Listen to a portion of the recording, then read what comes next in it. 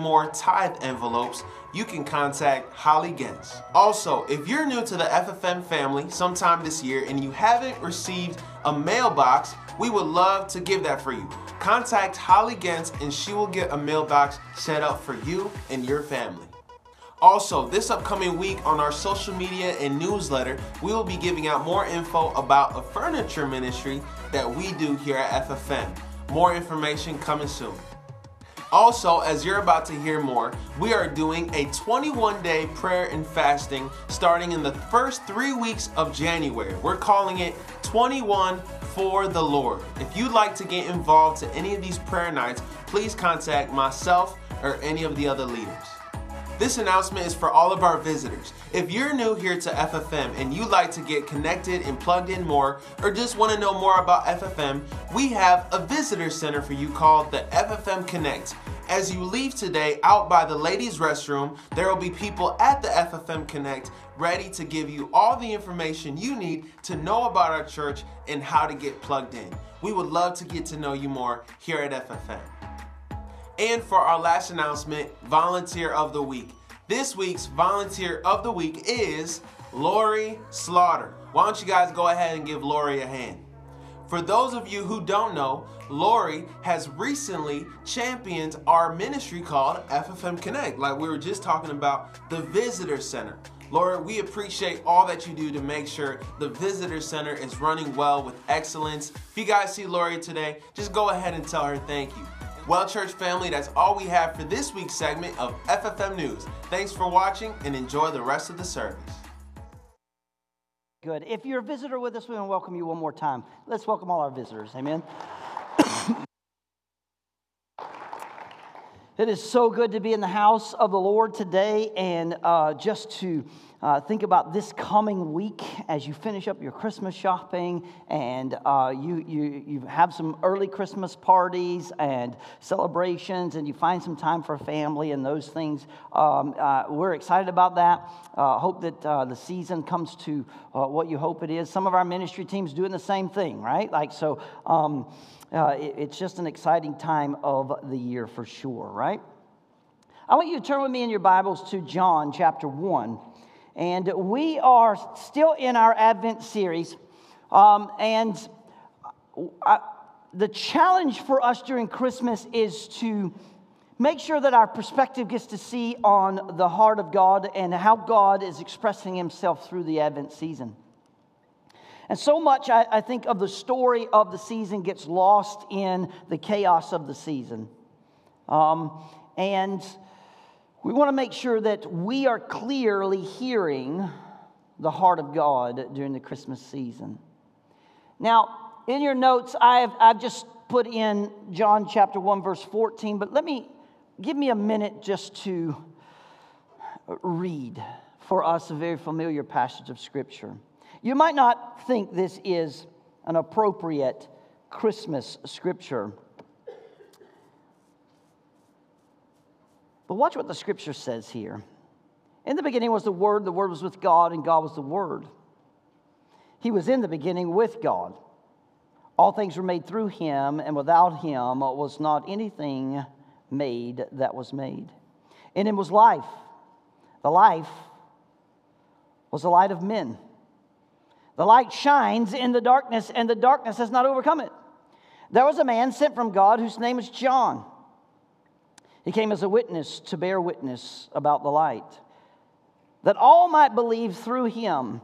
He was not the light, but came to bear witness about the light. The true light, which gives light to everyone, was coming into the world, and he was, come on, church, and he was in the world. And the world was made through him, yet the world did not know him. He came to his own, and to his own people did not receive him. But to all who did receive him, who believed on his name, he gave the right to become the children of God, who were born not of blood, nor of the will of the flesh, nor of the will of man, but of God. And the Word, everybody say the Word, became flesh and dwelt among us, and we have seen his glory as the glory of the only Son from the Father, full of grace and truth. Father, bless the reading of the word, to the hearing of our ear, and the receiving of our heart in Jesus' name. And everyone said? You ever get one of those scam text messages? You get them all the time. What do you do with them? Do you? You don't. You just delete it. All right, here's the key. Never say yes or no in any of those scam messages, okay? Never give your name, never do any of those things. I was working through this scripture this week. I kid you not, working through this scripture this week, and I got a scam text message. Now, I don't know if it was the Holy Spirit or a different spirit that tempted me. Well, the Holy Spirit doesn't tempt, but anyway, here's what happened. I have it right here. I get a text that says, there's a dinner party at Emily's next Sunday. Shall we go together? I said, is this Jesus? I'm working through this scripture. I promise you, you're going to see why. And the next one says, hey, my name is Nancy. Are you forgot me, Alice? Oh, this is me. I thought this was Jesus. No, this is not my friend Alice, asking if I'm Alice. And then I said, really? I was hoping this was baby Jesus. No, this is Nancy. Can I ask what your name is? I said, John. I've been looking for Jesus. Your name is nice, simple, and cool to call. I like your name. I hope you will find Jesus. Acquaintance is fate. Where are you from? I'm from Miami. I said, Jesus is my cousin. Oh, really? And then I said, I'm from Palestine.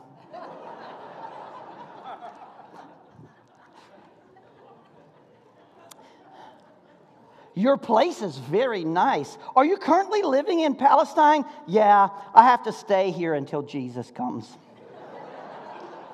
Then I can leave. He has to take over for me.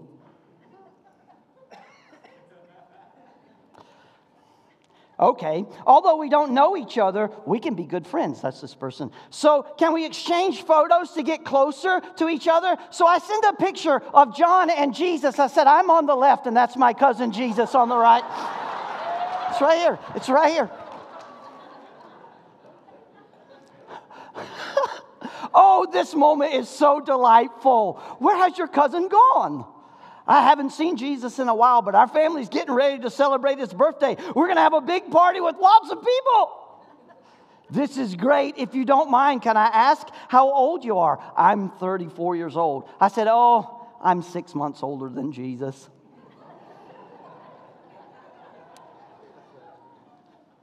So how much are you? I said, I'm so old, it's hard to remember. Oh, it doesn't matter, is her response. No, not really.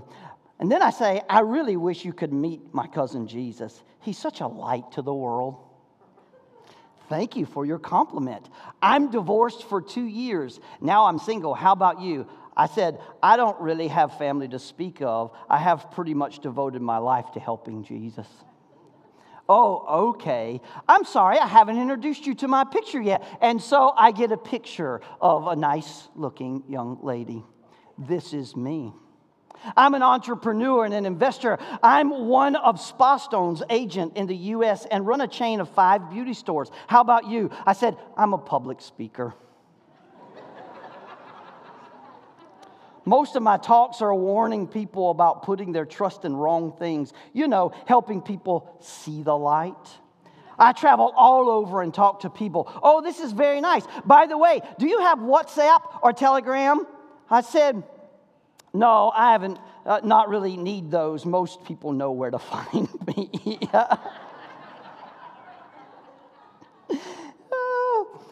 And then I said, thanks for the picture. I think Jesus would really love you. Thanks. And I was hoping it would carry on, but it didn't. I'm sorry. I was working through the scripture and John was on my mind. Oh, my wife said, what did you do? I said, I was full of joy, and I was just trying to have some fun. Anyway, I don't know. It's all, if you, I don't recommend it. This is confession from Pastor Don today. We're going to talk about the naughty or nice list or whatever, but anyway. The Word became flesh and dwelt among us. It's an interesting concept in the sense that in the search for purpose and the search for meaning of life, we wrestle through all of life. And, even as a believer, the search is, I don't really know what my purpose is, or, this has happened to me and that's happened to me, and we've gone through some things and circumstances and situations of happening, and we just still, the truth be told, even if we love Jesus, even if we love God and those things, a lot of our life is spent trying to find Him.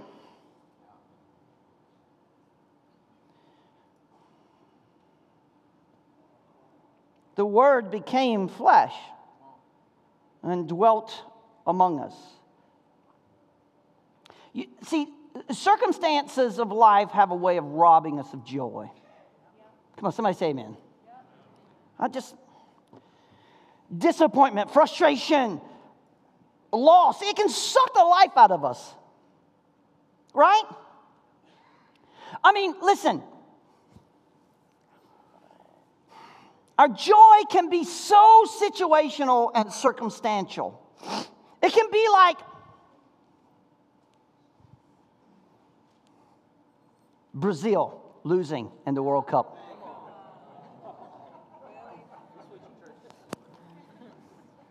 And as if that wasn't bad enough, Breno, that Brazil lost and Argentina is actually playing for the World Cup today. It's not Brazil. If you guys don't know, Argentina and Brazil, they're rivals. And they're actually winning up on France right now. So if it doesn't make it worse that Brazil's not in the World Cup, as we speak at this moment, Argentina is set, poised to win the whole thing. And if that's not bad enough, Breno, what's worse is that people won't stop bringing it up.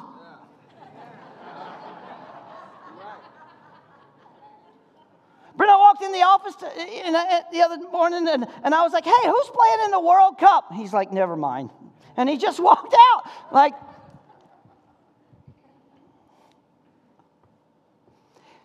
I'm glad, to be honest, that the Aquino Limas are not in conflict this morning. Because if Brazil had been playing in the World Cup, they might have been heathens and for some reason not showed up and claimed runny noses or something. We know where all liars go, straight to Washington, D.C. No. Sorry.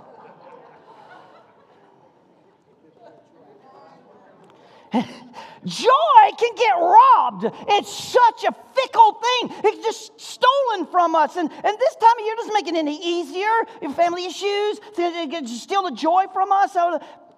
But Jesus' birth reminds us that no matter how hard life is, come on, church, we don't go through it alone. And the truth is, when your joy gets robbed, the first thing that comes to you is an overwhelming feeling that nobody understands. And I'm all alone in what I'm struggling with. Especially if you see other people who still have joy. The Bible says that God has come to us full of grace and truth. Watch this, church. And that should bring us joy.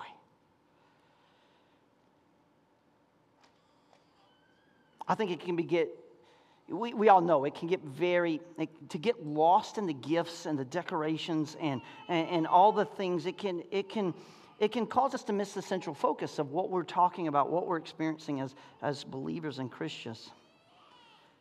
Jesus was born to bring the gift of hope, peace, joy, and love.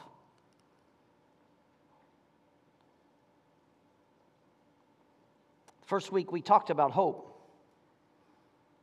The hope that Advent brings. And the reason we can have hope that in the middle of our circumstances, God is faithful. Last week we talked a little bit about peace and how the sacrifice of Christ makes peace available to us. And so I want to introduce one more piece of the heart of God in Christmas today, and that is joy. You've seen the kids set the scene so powerful. The worship team set the scene so powerful for us. Let me share a few scenarios, and you tell me which one would bring you most joy. Are you ready? Let me do this. If this scenario that I'm about to share, if it brings you joy, I want you to stand up. Now, this will go a whole lot faster if you participate.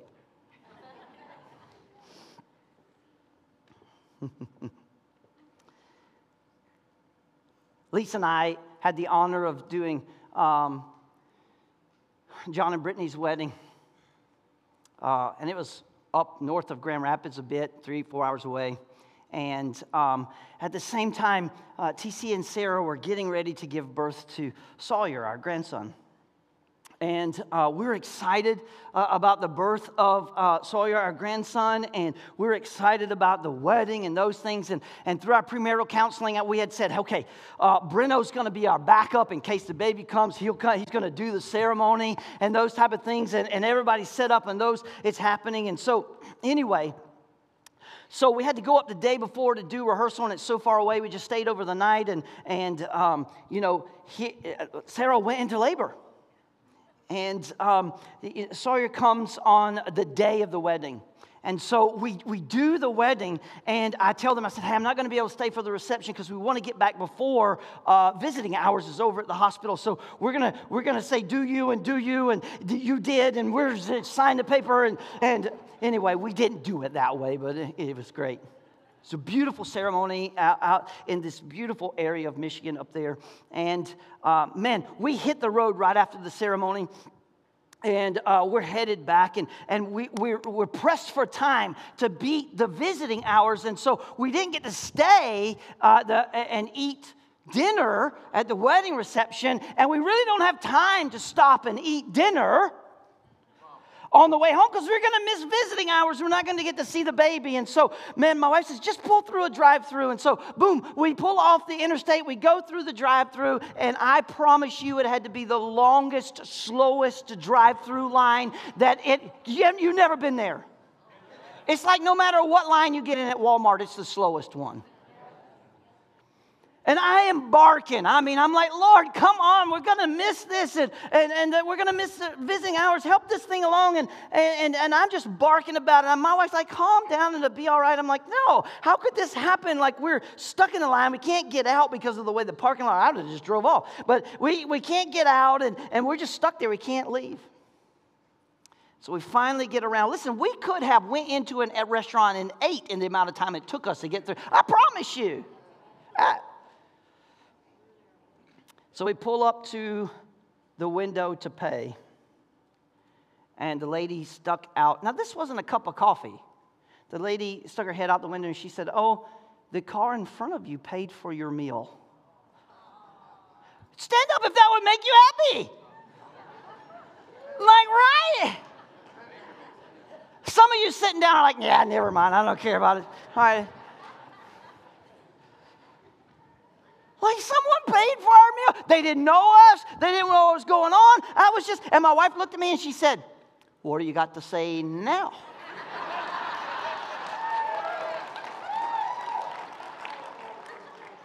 Here you were, complaining to the Lord. And she says, just so you remember, preacher, God sees you. I'm like,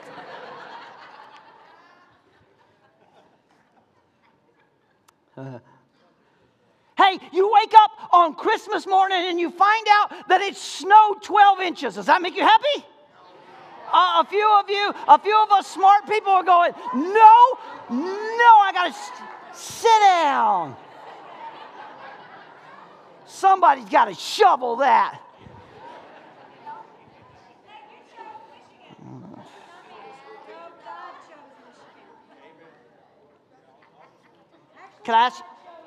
Can I ask you a question? Can I ask you a question?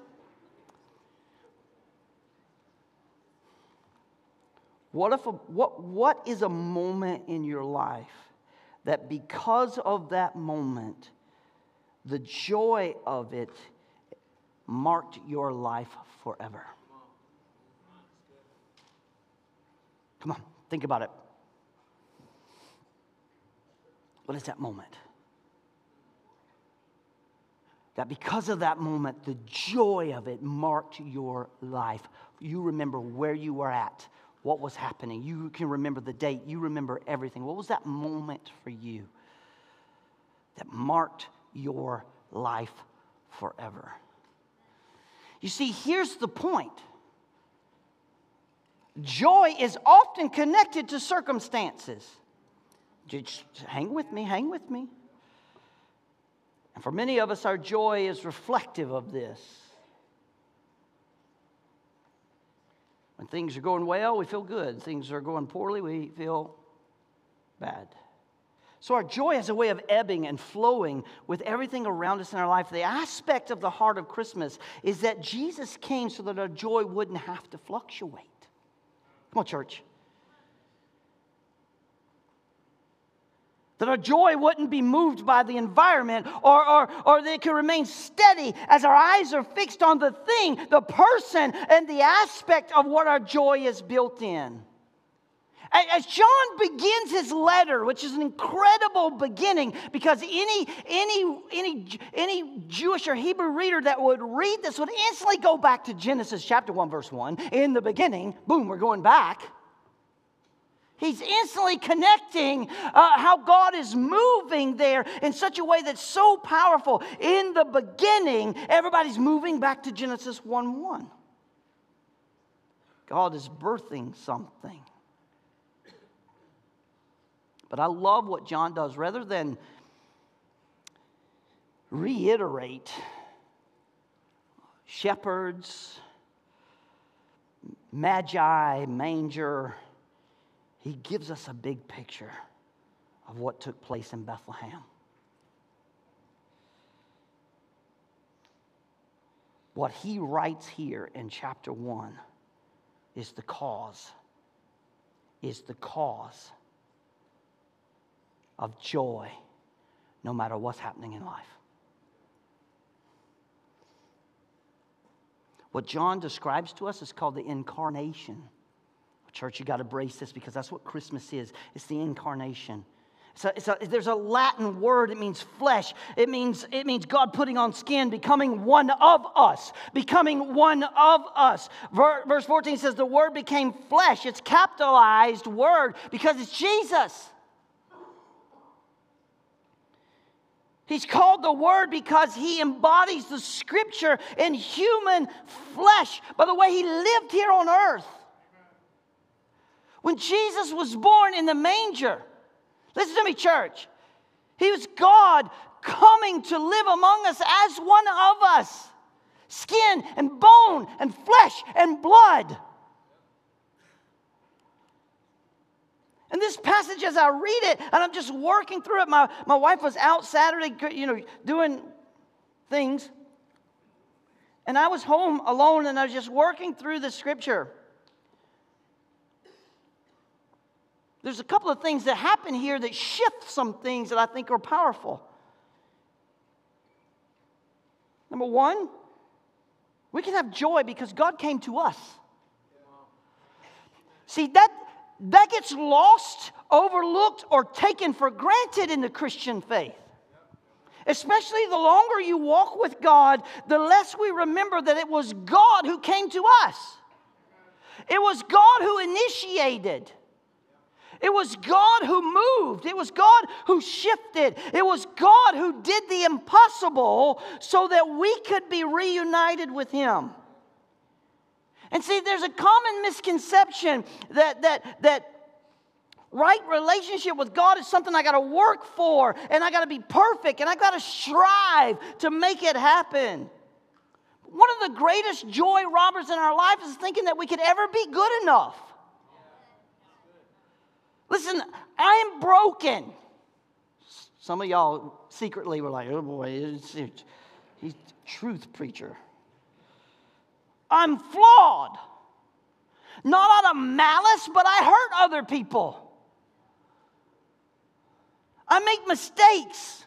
I'm selfish. Come on, church. And if we rely on our abilities to earn our connection with God, it's no wonder we're always disappointed. Come on, church. I read a story of a father who had, him and his wife had cleaned up the kitchen and the house, and they'd done all these things, and they got the house all clean, and everything was good, and they stepped out for a little bit, and they had a daughter who was younger but old enough to stay by herself for a little while, and so they stepped out and they came back one afternoon, and they walked in and saw the kitchen that they had worked for hours to clean wrecked. No mother in here has ever experienced this.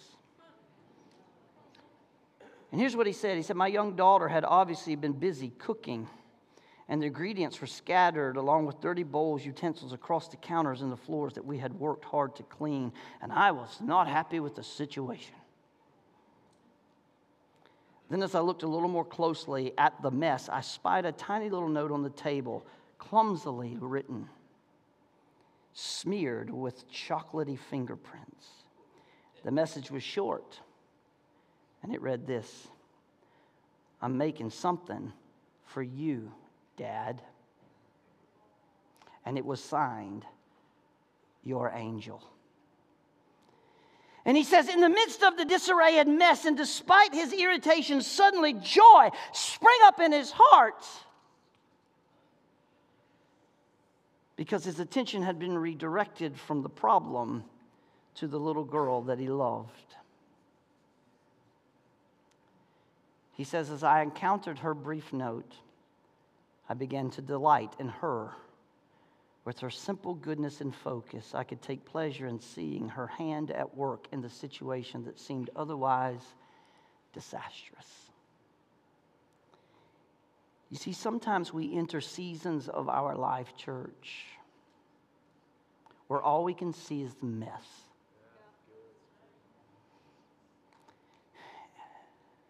And we've worked so hard to clean it up, but it's still a mess. And because we're focused on the mess, we can't see the handwriting of God.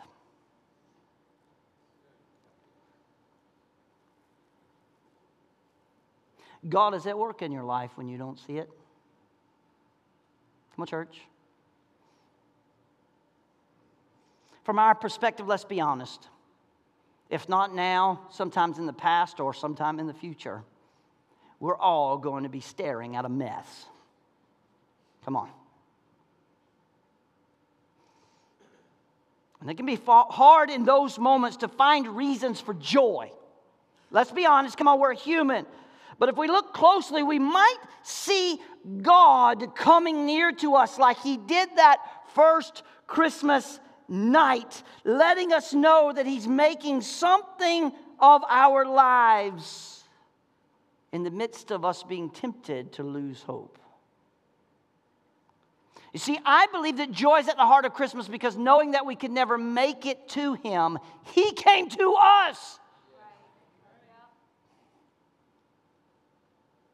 People ask me all the time, especially when you start talking to people of other faiths, what makes you so confident that yours is right? Because of all the other beliefs or religious systems in the world, mine is the only one where God came to me. Every other one lays out the rules of how to get to its religious idol.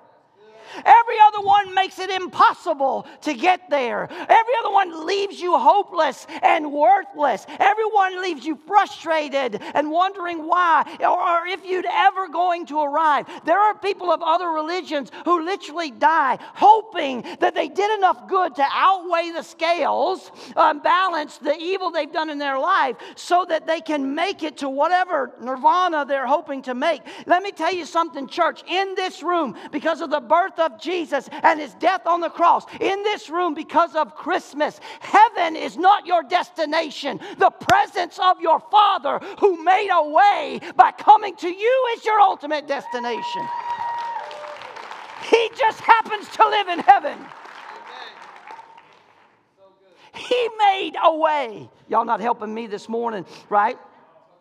Romans chapter 5, and I promise you, and I've been pushing this for a while, especially in the Bible college. If you want your life to be radically changed, if you want to shed guilt and shame and condemnation in your Christian walk, the best thing you could do is do a word for word, line by line study of the book of Romans and watch how the fact that God says the grace of God has set us free, not because everything's done away with, but simply because the judge himself said, yep, you're guilty, but I am deciding you're going free.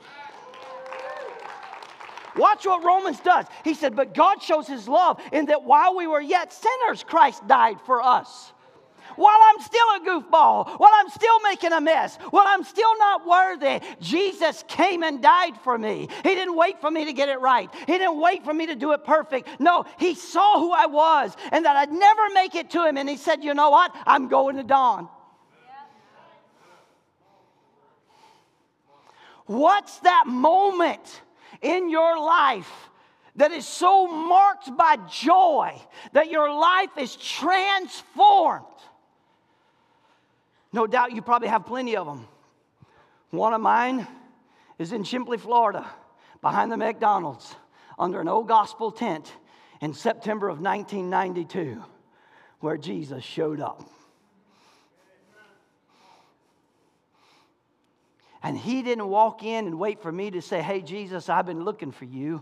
No. Jesus showed up that night under that old gospel tent to a lost sinner standing in a bloody meat coat who had no idea what was happening except for his wife was leaving him and said, I've been looking for you.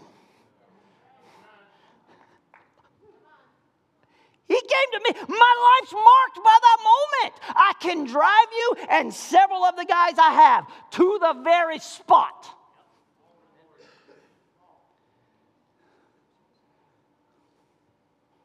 I remember God showing up and saying, I've been looking for you. There's not a naughty list or a good list that we have to work hard to escape or earn.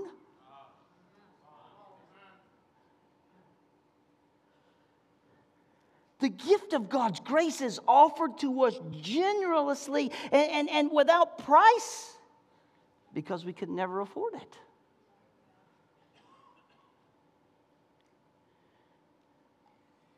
This is why the characters in the Christmas story are so overjoyed. They're overjoyed. They are overjoyed.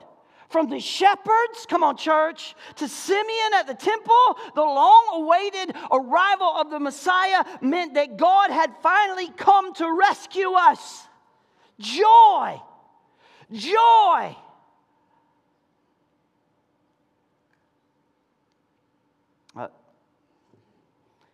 Here's the deal. God comes to us because He's more committed to our transformation than we are.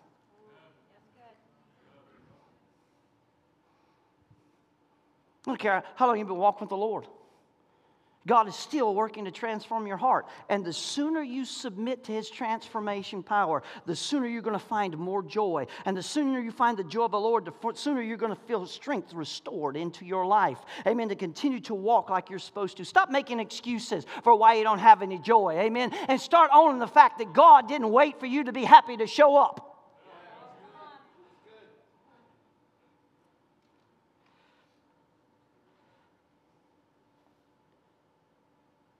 Number two, God loves us just the way we are and way too much to leave us that way. Come on, church. See, that's a misnomer in modern day Christianity because we like to stop short half sentence. God loves us just the way we are. We want to talk about that changing stuff.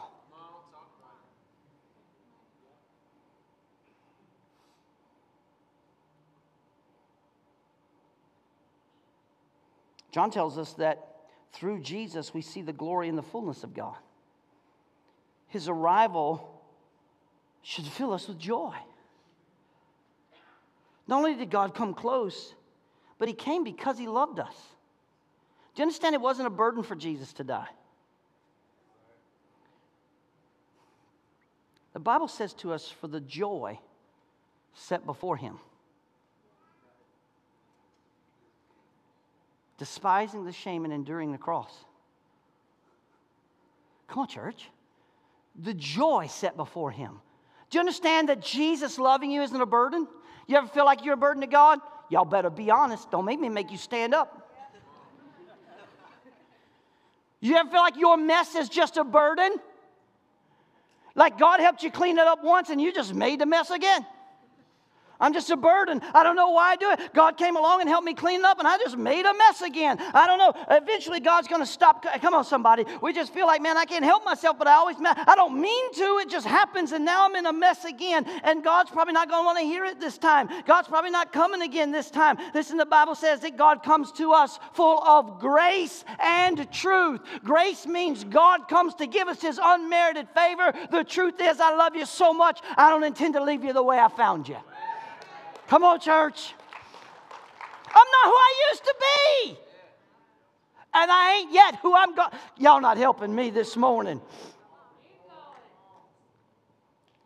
You are loved by God, not just tolerated or put up with. Come on, you ever get a gift from somebody in your family that you know they don't love you, they just tolerate you. They don't give you a gift because they love you. They give you a gift because they drew your name out of a hat. I'm not against drawing names. I get the reason.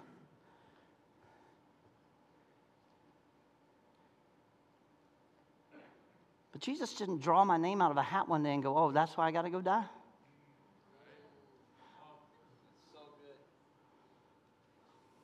Christmas. I got Don's name. Holy Spirit, you got Breno. Good luck.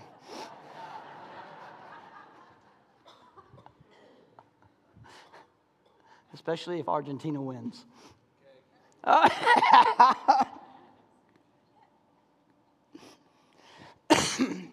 Excuse me.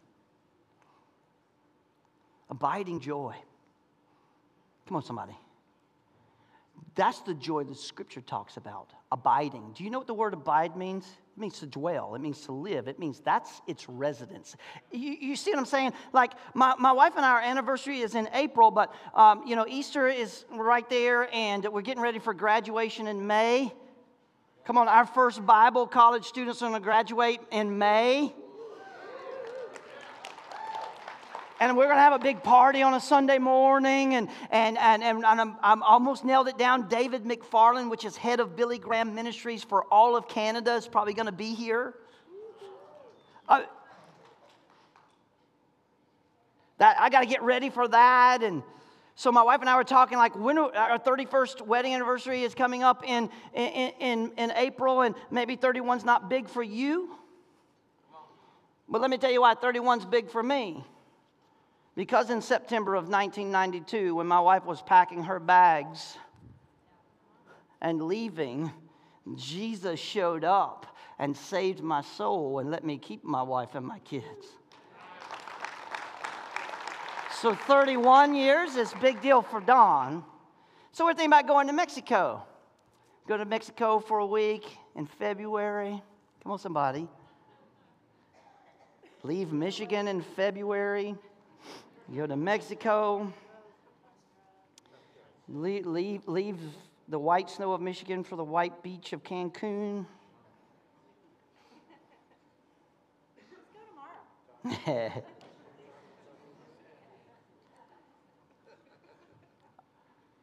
Dwelling place. I'm going to go visit Mexico, but I don't live there. Right. You see, much of your life as a Christian is spent believing that God just visits you every once in a while when it's convenient for Him, or whether you've been good enough to come on, somebody. But that's not the teaching of the Scripture. And that's why you don't have abiding joy, because you don't have the revelation that because of Christmas, you have an abiding Savior. Abiding joy, dwelling joy, joy that's there and can't be robbed. Jesus came to us full of grace. That's the key to understanding abiding joy. Favor, kindness, that's what John is writing about. It's a gift of blessing, church. It's like a wrapped gift shared from someone that brings joy to our heart. This is the gift of grace from God. That's who Jesus is. We haven't earned it. We don't deserve it. But God offers it to us. And when we recognize that, it fills us with joy. God loves us just the way we are, and too much to leave us that way. Can I say this to us at Christmas? Joy is a result of grace and truth.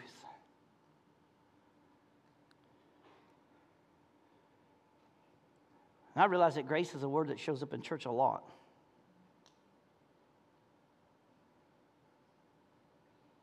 But that's because it's the way we should live. God sent Jesus to a manger in Bethlehem because he wanted to dwell among us to demonstrate his grace and life-changing truth. And we can experience joy in our lives no matter the circumstances, because we can be confident in knowing that God is with us. And if God is with us, who or what can be against us? If God is for me, who or what? I want you to understand something. There is a marvelous medicinal power of joy. You ever walk in a room where you were late to the punchline, but everybody in the room is laughing? And you standing there and you're like, you got no idea why they're laughing, but they're laughing so hysterically that just in a few minutes you start laughing and you're like, I got no idea why they're laughing. Because joy is contagious. That's why a Christian's life should be marked by it. Joy is contagious. The truth of the matter is, most medicines that you take taste horrible. Come on, some of you young people know that cough medicine your grandma tried. Listen, some KO Pectate. But listen, my grandmother used to make us eat cream of tartar tablets. You guys don't know what that is. It's sulfur.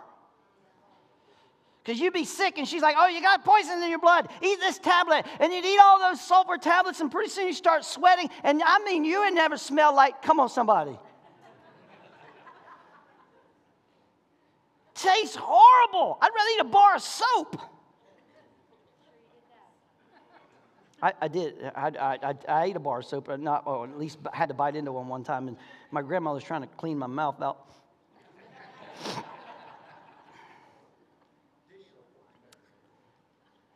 The medicinal power of joy tastes, come on, somebody.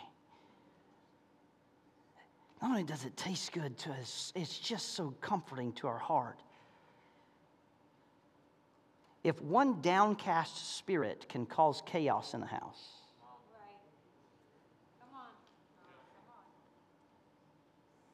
what can one joyous heart do? The grace of joy is contagious. Come on up here, worship team.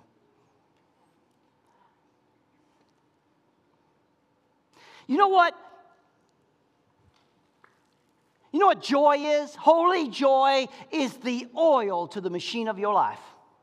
Come on, somebody. Holy joy will stretch you from your daily labor and strengthen you to make. Holy joy will beautify you and give you an influence over other people's lives. Here's the truth. You'd rather hang out with somebody who's joyful than someone who ain't.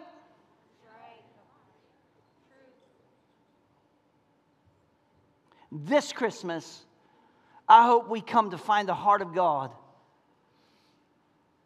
through deep, abiding joy.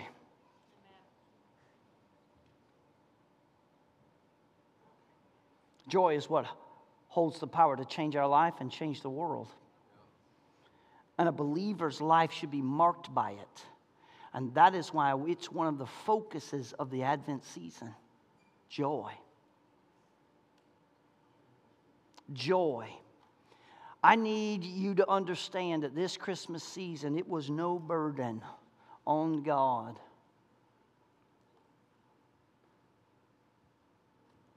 to do what He did on your behalf. And that when we see the manger,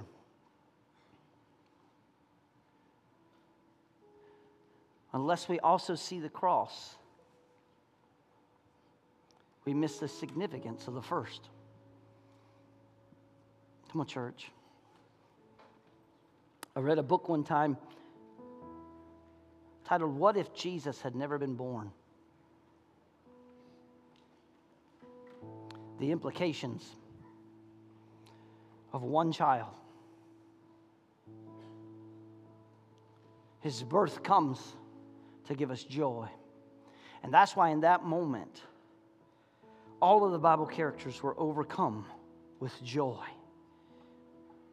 Because the long-awaited Messiah had come. Their life was marked by this moment. And let me tell you how powerful this moment is. This moment's so powerful that men we call wise men,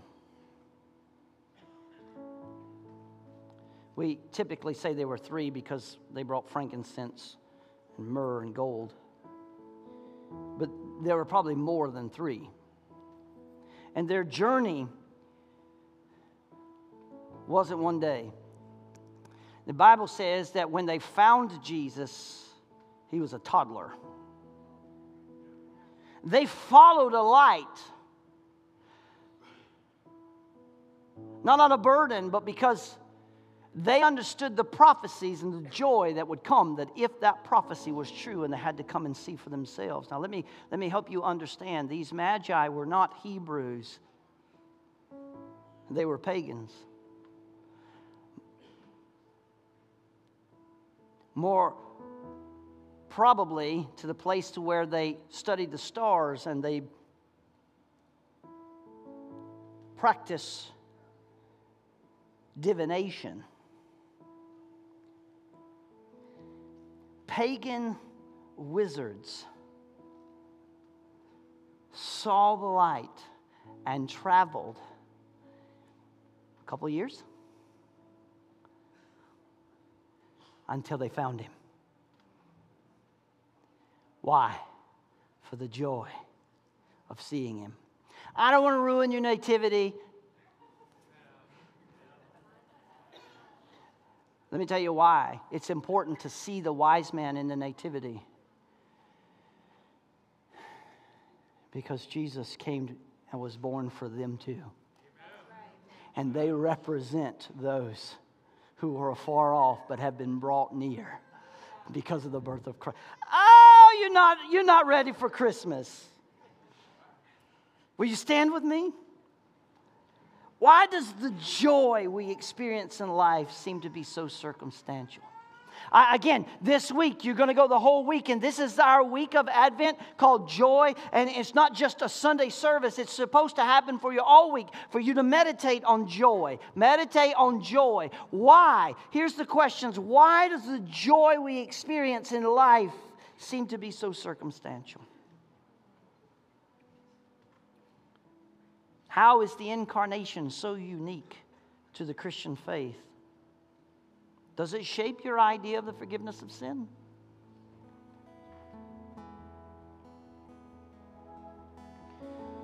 When was a moment in your life that was marked by joy, that it transformed who you are? How can your deep, abiding joy impact the world around you?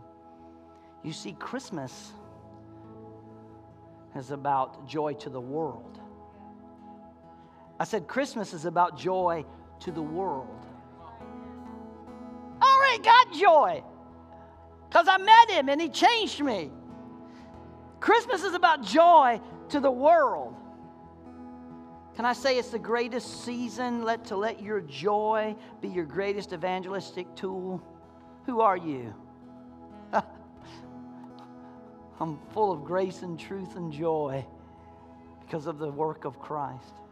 And so, Father, I just want to pray over this word to us this morning, that in this place, we admit to you that our joy can often be circumstantial.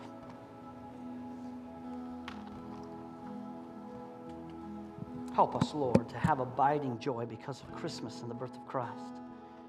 And this week, Lord, as we ponder on that joy, we want to celebrate that gift in Jesus' name. And everyone said, listen, if you want to spend some time with God, I'm going to give this altar as we close with one last song. You know, there's another reason why I'm joyful. It's good to have Brenda home and back on the bass guitar. She came home for the holidays. Amen. Let's worship this song. Come on.